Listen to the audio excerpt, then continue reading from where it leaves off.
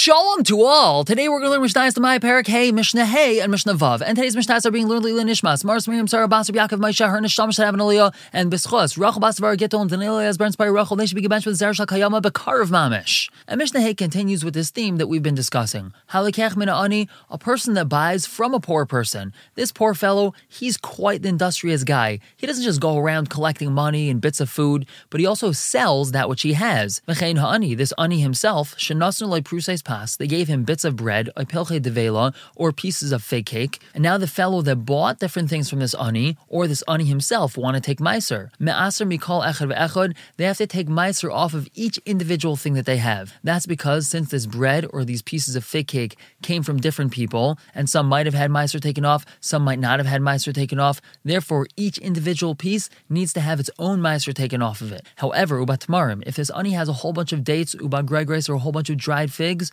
bail v'naitel, he can mix them all up together and take meiser once from this entire mush. Which means he takes all these figs or all these dates, he mushes them all together, and then meisers them. The meiser is assumed to have equal parts of all the dates or figs, because in the mushing and mashing process, we assume that everything was evenly mixed up. And therefore, when he takes off a piece for meiser, the assumption is that it has equal parts from all the different bits that he got from all the different homeowners.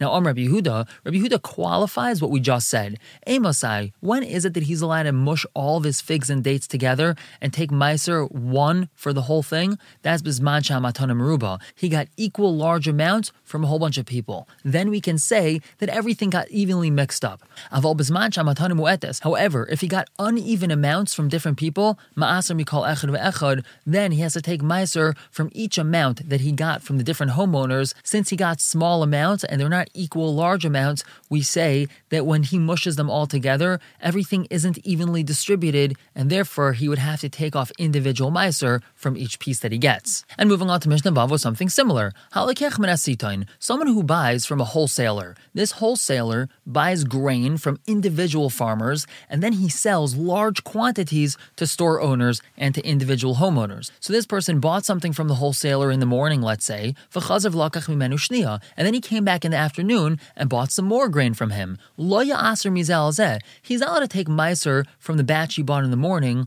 onto the batch that he bought in the afternoon, or vice versa. And even though he bought from the same exact bin, when he went back to the store the second time, he took grain out of the same bin as he took in the morning. Even if it's the same exact type of grain, it's the same color, it's the same style, it doesn't make a difference. Since this sitain, this wholesaler, buys from many different farmers, this fellow buying from the sitain has to assume that that which he bought in the morning is from a different farmer than that which he bought in the afternoon, and therefore each needs its own individual meiser taken from it. However, Naman sitain leimar, this wholesaler is believed to say, Mishal echadheim, the grain that you bought in the morning and the grain that you bought in the afternoon, they came from the same farmer. If the sitain happens to be a person that we know is careful with his meiseris, and he tells us the grain that you bought in the morning and the grain you bought in the afternoon are from the same farmer, so then we can trust him. But if he doesn't say that, we have to assume it's from two different farmers and it needs two separate meisers taken off of it. We're going to stop here for the day, pick up with a similar topic tomorrow with Mishnah Zayin and Mishnah Ches. For now, everyone should have a wonderful day.